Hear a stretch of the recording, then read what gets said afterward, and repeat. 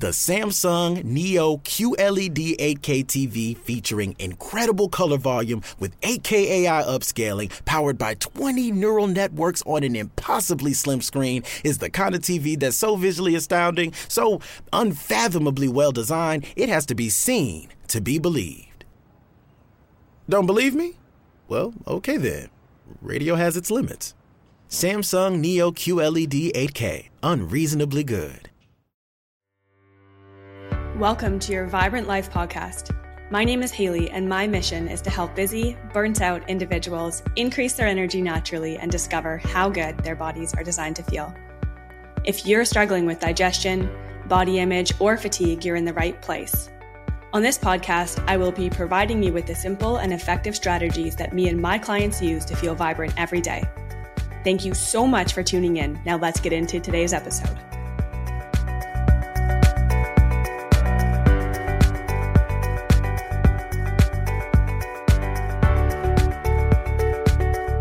What is going on, everyone? Welcome to your Vibrant Life podcast. I'm your host, Hayley, and today I'm joined by my friend and coworker, Lauren Bixby. Lauren is one of our head coaches at Health Pillars and has joined our team back in October. So welcome, Lauren. Why don't you introduce yourself and tell us a little bit about you and where you're from? Oh my gosh. Hey, Hayley. Yes. Thank you so much for having me. I've been so excited ever since I learned about this podcast. I am 22. I live in the US, Michigan to be more specific. And I've been coaching as a personal trainer for about 2.5 years now. Graduated college, went to the whole 9-to-5 job. Not for me, but I'm really happy that this is where I'm here now. Cool. Super happy to have you, and also very happy to have you on the podcast, obviously. Today, we're going to be talking about one of my personal favorite concepts when it comes to coaching our clients to establish a positive relationship with food. And this idea is what we call no cheat days. So I know for myself that food used to be everything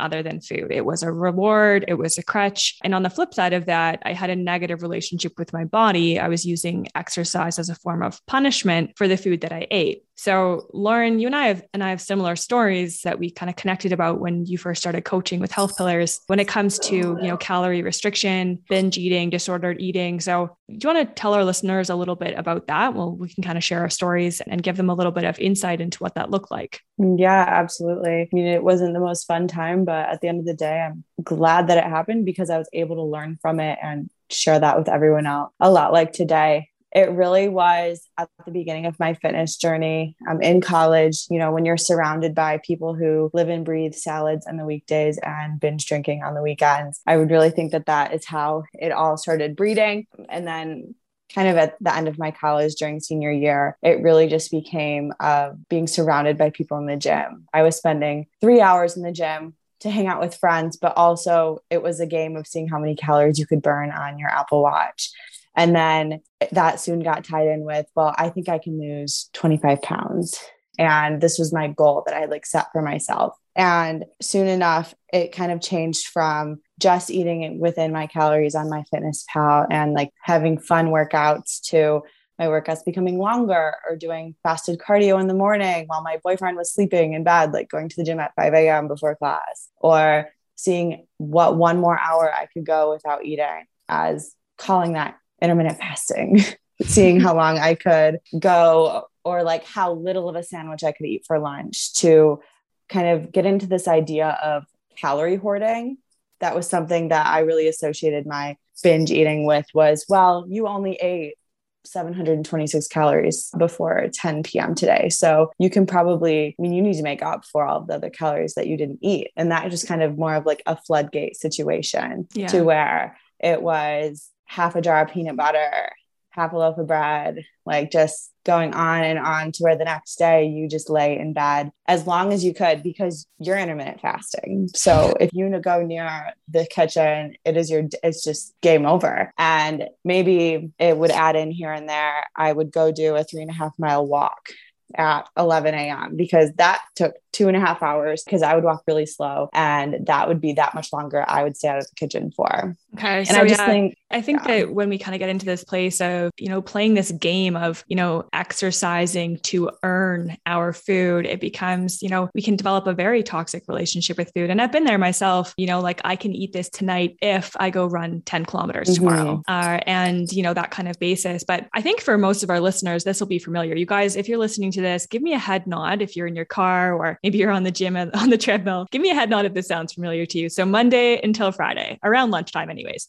you crush your macros, you drink all of your water, you don't eat any quote unquote bad foods. And then by the time Friday rolls around, you justify a well-deserved cheat meal, or find yourself overindulging in pizza or Ben and Jerry's. And you feel like at that point in time that you can't stop, like it's impossible to stop until whatever's in your hands has completely disappeared. You're elbows deep in a bag of chips, or you're staring at the bottom of a carton of Ben and Jerry's. And the next day you wake up feeling, maybe it's ashamed, maybe it's guilty, maybe you feel sick when you wake up. Maybe you guys have woken up with a bit of a food hangover, but we know that mood kind of carries over for a couple of days. You're not feeling great, but because you've already ruined your diet, you may as well just start over again on Monday. And so we go to the gym on Monday and jump on the treadmill to burn off all the calories we ate on the weekend. And so this cycle repeats. So I think that for a lot of you guys, maybe that's familiar, but I want to tell you our little secret. And our little secret at Health Pillars with no cheat days is that it's not to cut out all junk food or sugar completely, and that we're able to dissociate needing to earn our food through exercise. So it's not about having a perfect diet. And that's the whole point of this no cheat days conversation. I want to talk about the word cheat for a second. So Lauren, when you say the word cheat, what other emotions come up for you? I would say a lot of guilt comes along with that, and a lot of needing to hide what you're actually doing comes with that. So closet eating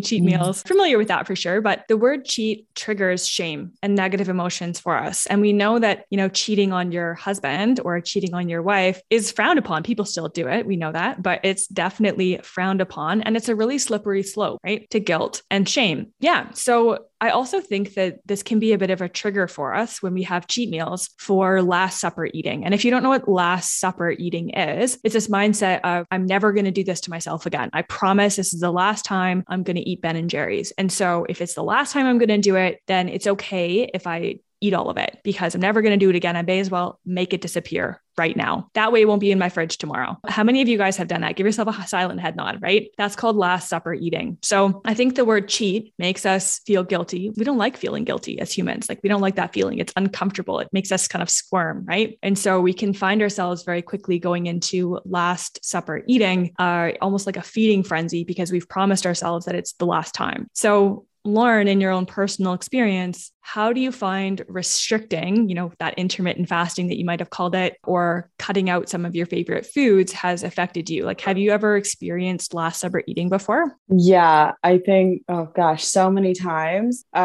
Specifically one that I can recall, it was the day after my 21st birthday. My family wanted to have like a fire with friends over with me. And some friends had brought me some seltzers, as you do for someone's 21st birthday. And I had 2 of them and decided that this was going to be the last time I drank. So I might as well drink the whole pack, and the last time I ate s'mores in my whole life. So why don't I just eat? I had an entire box of graham crackers that day. So I can definitely attest to that Last Supper eating. Been there, done that. Regret it. Yeah. And so I think it's something that we can really learn on and reflect on as well. But let's just talk about some simple facts, you guys. And I mean, these are going to be some relatively generic statistics, but diets have about an 80 to 90% fail rate. Now, define failed.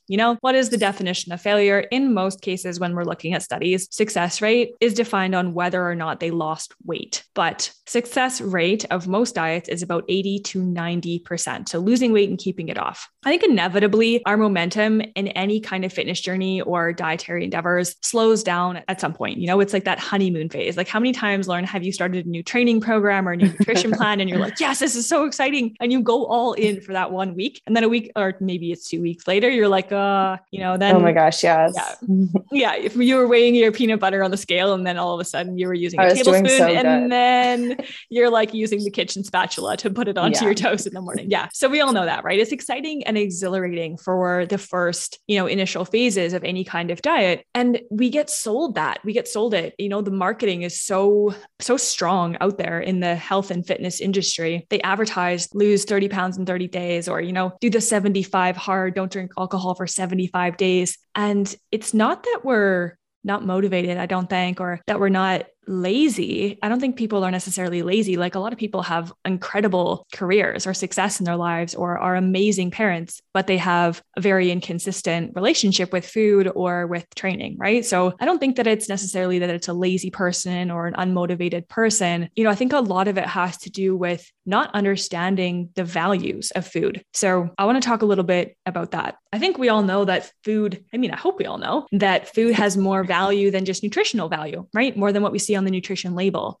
So let's talk about some of the other ways that food might show up with different values in our lives. Lauren, for you, other than nutritional value, what kind of values do you place on food? Food brings a lot of happiness and togetherness with people I love. Yeah, absolutely. So, we're just past Christmas and New Year's. And so a lot of food around that time of year is in celebration. So celebration can be one of the values that food has. Every single holiday that I can think of, including, special days like birthdays, we have some kind of food or beverage associated with it, right? Long weekends, renowned for barbecues and beers. So those aren't bad things necessarily. Like all values have their time and place. Yeah. But I think that sometimes if we start to really delve into the nutritional value of food, that we're able to better honor our body's health as well as our happiness in those moments. So for example, like I really feel like eating some Lucky Charms right now, but I know that I need more than luck on an exam tomorrow. So I want to be mentally clear and I might make,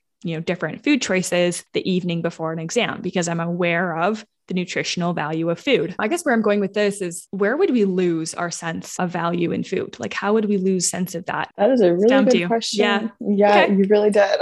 That's okay. So feeling like you've lost the nutritional value of food because food is everything else, right? Food becomes a reward system. Like we talked about rewarding you for exercise. We've placed different roles of food in our lives, but not necessarily with any kind of value. So food is being used as a reward system or food is being used to cheat on ourselves. And so we kind of lose touch with the nutritional value. And I think we also lose touch with the baseline of how good our bodies are designed to feel. Because if we're constantly, looking for a quick reward or a quick sugar fix, a quick hit of caffeine, we're having a quick latte, things like that, we're not really looking for nutritional value. We're just looking for, cheap and easy in a lot of cases. And in that, I think we lose our ability to tap into true hunger and satiety, especially when we're doing things like skipping meals. We lose our ability to tap into, how good food can make us feel if we're making the right nutritional choices for our body. So I think another thing, that we can talk about when we're talking about food and no cheat days is the ability to make choices without feeling guilty or ashamed. So let's go into that a little bit and kind of, how you give yourself permission to enjoy some food freedom in your life, Lauren. What are some situations where you would, value food and then, for its nutritional value versus valuing food for enjoyment, valuing food for connecting with friends, etc.? Absolutely. So I know right off the bat, something that I choose to do every day is to have a more nutritional breakfast with different vitamins, nutrients, things to keep me full. Because with the big work day ahead, like I want to be full until 1 or 2 o'clock. I don't want to be hungry at 11 when I'm deep in the zone working. And then I would say a time when I really just value food more for the connectivity it brings would be this past Christmas. My partner got me a HelloFresh subscription, which I think is so fun. And to actually take a step back and make recipes with him that I'm not really able to look at a nutrition label for is something that I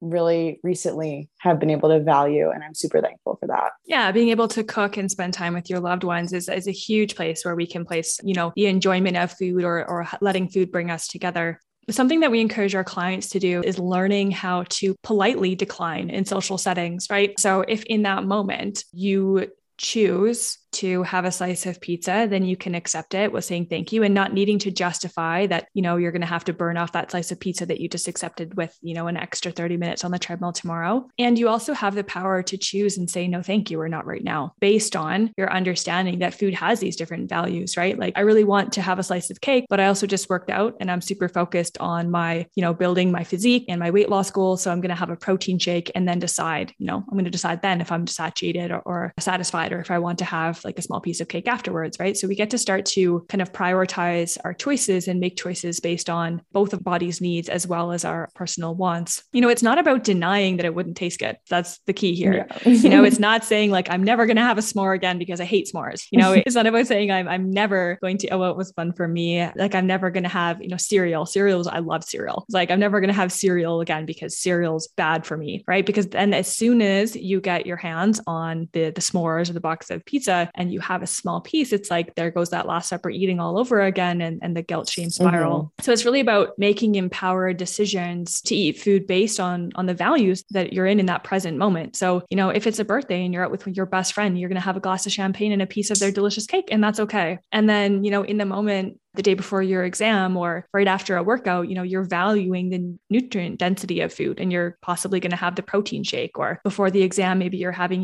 some salmon with some good omega-3s and some foods that are really going to support your brain health and optimize your performance in that aspect. All right.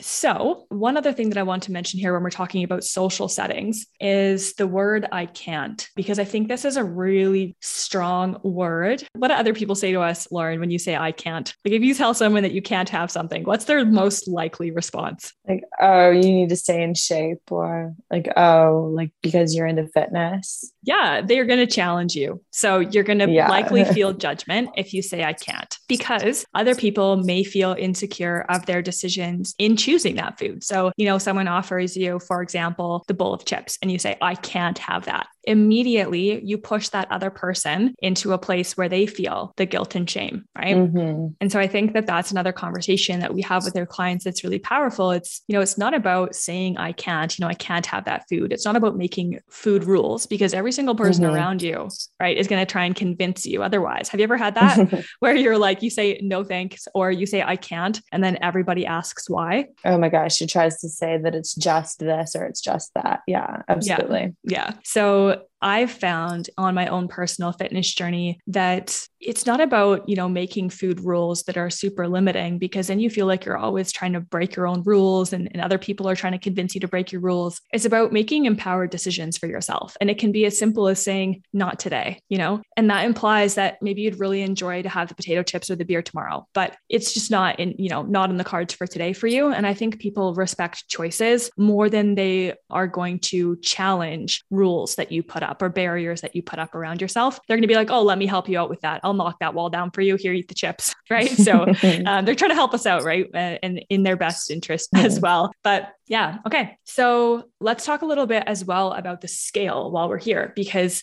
if you're on a weight loss journey and you're trying to repair your relationship with food, what happens if you're using the scale as your only source of information? So you're on a fitness journey, you're counting your calories, you're doing your cardio, you're going to the gym, and the only marker of progress you have is the scale. What does that mean? I would say you probably are just going to be playing the game of how little can I put into my body, because that means how low the scale you think will go. Yeah. And also I've been in the situation, and I'm sure you have too, where you step on the scale and it goes up, and then what? Oh gosh. Yeah. You better not eat breakfast the next day. Just kidding. Yeah. Or you end up pushing the fuck it button because you're like, this isn't working. Yes, that as well. Like I've tried everything. I've done the cardio. I've lifted the weights. I've ate the broccoli. Nothing's working. Fuck it. I'm done. I'm over it. Right. How many of us have been there where we step on the scale and then we push the fuck it button because our only source of information that's telling us we're going in the right direction is a number of our bodies relative to gravity, which makes, very little sense when we're talking about, the values of food. So what are some of the subjective measures that you encourage your clients to look for when they're learning to experience the value of food? I really hope that they start looking for like their energy in the gym, or if they hit a new weight PR or rep PR, their quality of sleep, how much water that they consume, like how it makes them feel, and if they have more positive thinking. Yeah, those are huge ones, like huge. Mood is massive. Like we can connect, all of our hormones, balanced hormones back to appropriate nutrition and well-managed stress. But I think that, our mind and body are so strongly connected that we can feel more stressed and more anxious if we're skipping meals or not well balanced in terms of our nutrition. And so, yeah, balanced mood, better digestion, clear skin, better hormones, better sleep, like you mentioned. All of those things are what we would call subjective measures. I can't personally weigh them with a scale. You're going to have to tell me, oh, my sleep's better. Oh, my stress levels seem lower. My skin is brighter. And people are going to be able to see that from your pictures and things like that. You feel stronger, right? Absolutely. So if you're only focused on loss, and this is a huge,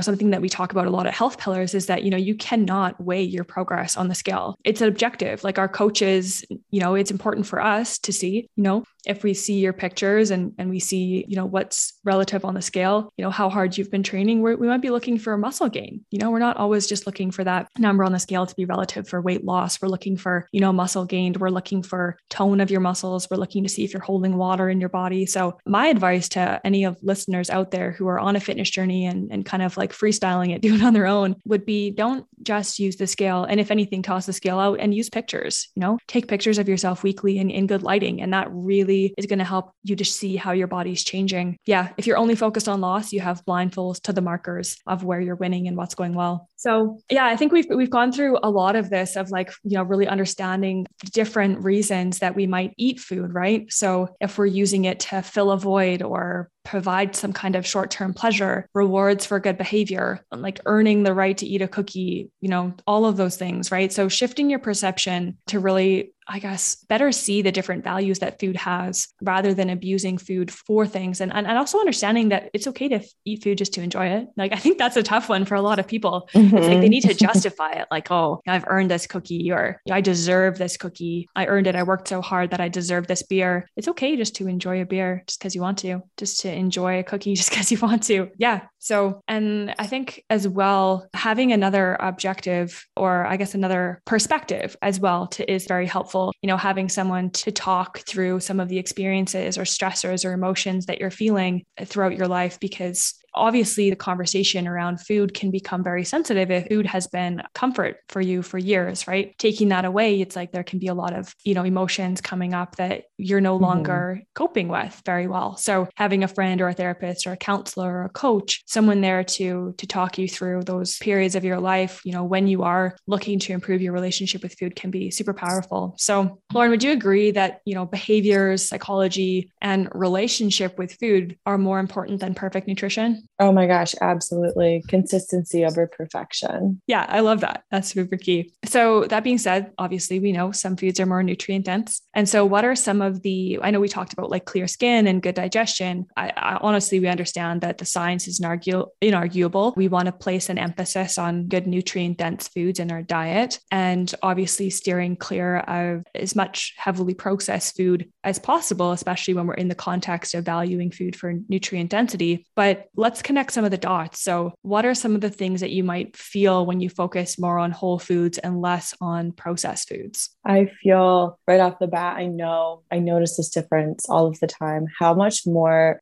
full and satiated I feel when I eat like a nutrient dense whole based food instead of Cheez-Its from the box. Yeah. Interesting kind of statistic for you. I think it's like about 500 to 600 calories additionally a day. Like the average person who eats a whole foods diet versus the average person who eats a more processed foods diet. The person on the processed foods diet eats anywhere from 500 to 600 calories more than the person on the whole foods diet, and then claims that they're, satisfied or feeling full after those meals. So I love that point that you brought up, like actually feeling satisfied after your meal and feeling good. Okay, here's a question for you. What about foods that are good for you, but they taste bad? What do you have to say about that? Like, is there any foods out there you're like, man, I just really can't stand Brussels sprouts, or, like greens powder, I just can't stand it. Is there anything like that? Oh my gosh. I mean, yes, quite a few vegetables I don't really care for, namely like pumpkin or like squash situation. I don't eat chicken. I just don't like it. So I know that those foods can be good for you and they can provide a lot of value. I would just urge you to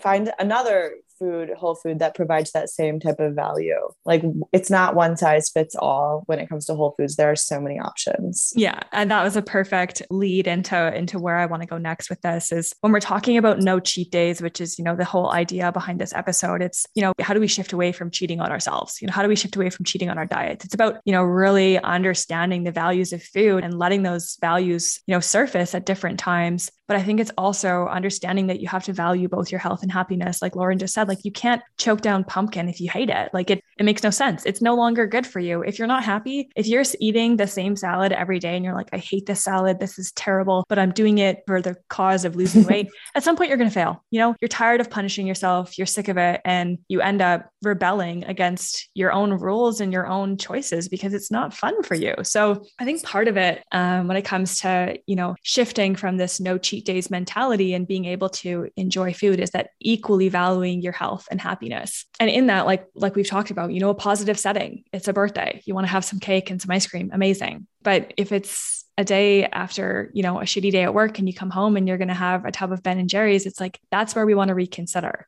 that's where we want to take a look at your habits and your choices and understand, yes, your happiness is super important. Participating in that social setting might be a plus for you, but is it going to be a positive for you to eat that ice cream after a stressful day at work? Or is it just going to, deepen the sense of negative emotions that you're experiencing? Right. So yeah, super strongly encourage you to look at your food choices in those moments of, I'm stressed or I'm upset. Oh my goodness, advertising though, it pushes us in that direction.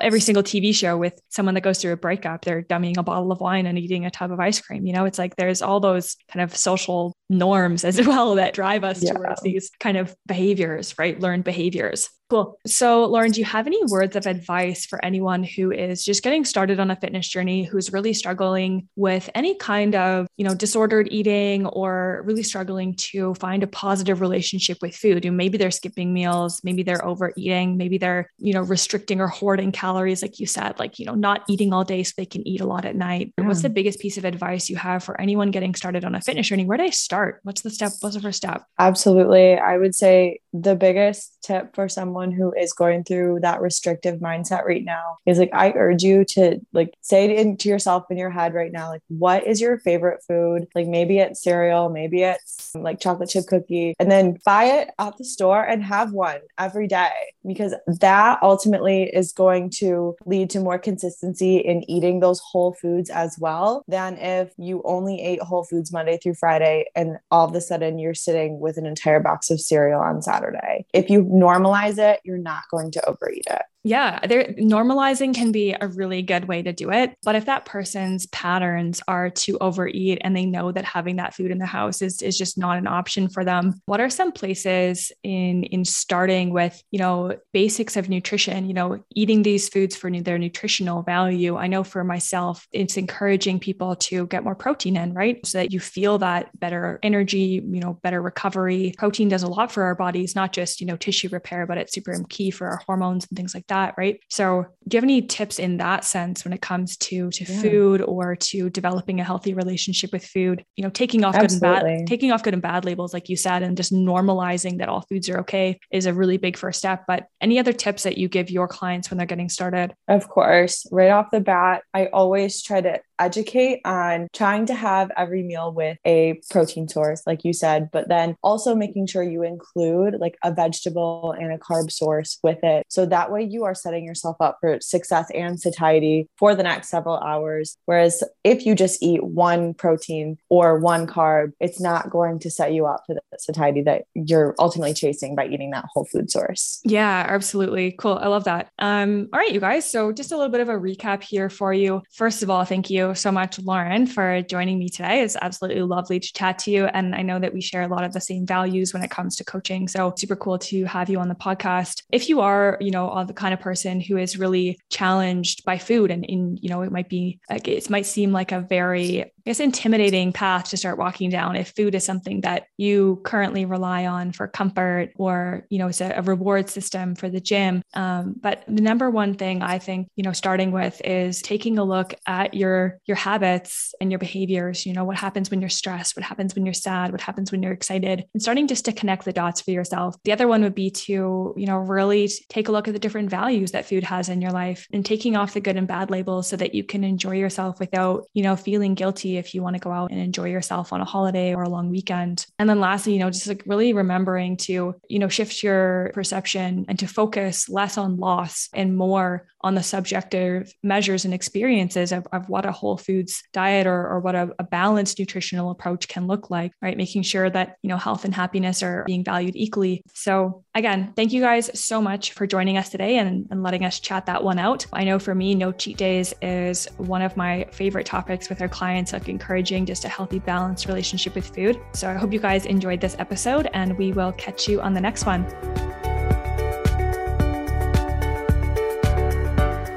Thank you for tuning in to Your Vibrant Life podcast. I had so much fun, and I hope you enjoyed this episode. Make sure you hit the subscribe button to catch your weekly dose of health and wellness. If you found value in this episode, the number one thing you can do to support the show is to share this episode with someone who could benefit or leave a review.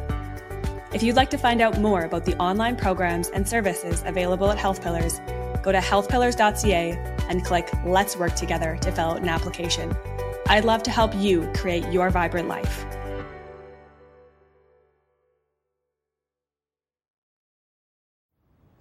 The Samsung Neo QLED 8K TV, featuring incredible color volume with 8K AI upscaling powered by 20 neural networks on an impossibly slim screen, is the kind of TV that's so visually astounding, so unfathomably well designed, it has to be seen to be believed. Don't believe me? Well, okay then. Radio has its limits. Samsung Neo QLED 8K, unreasonably good.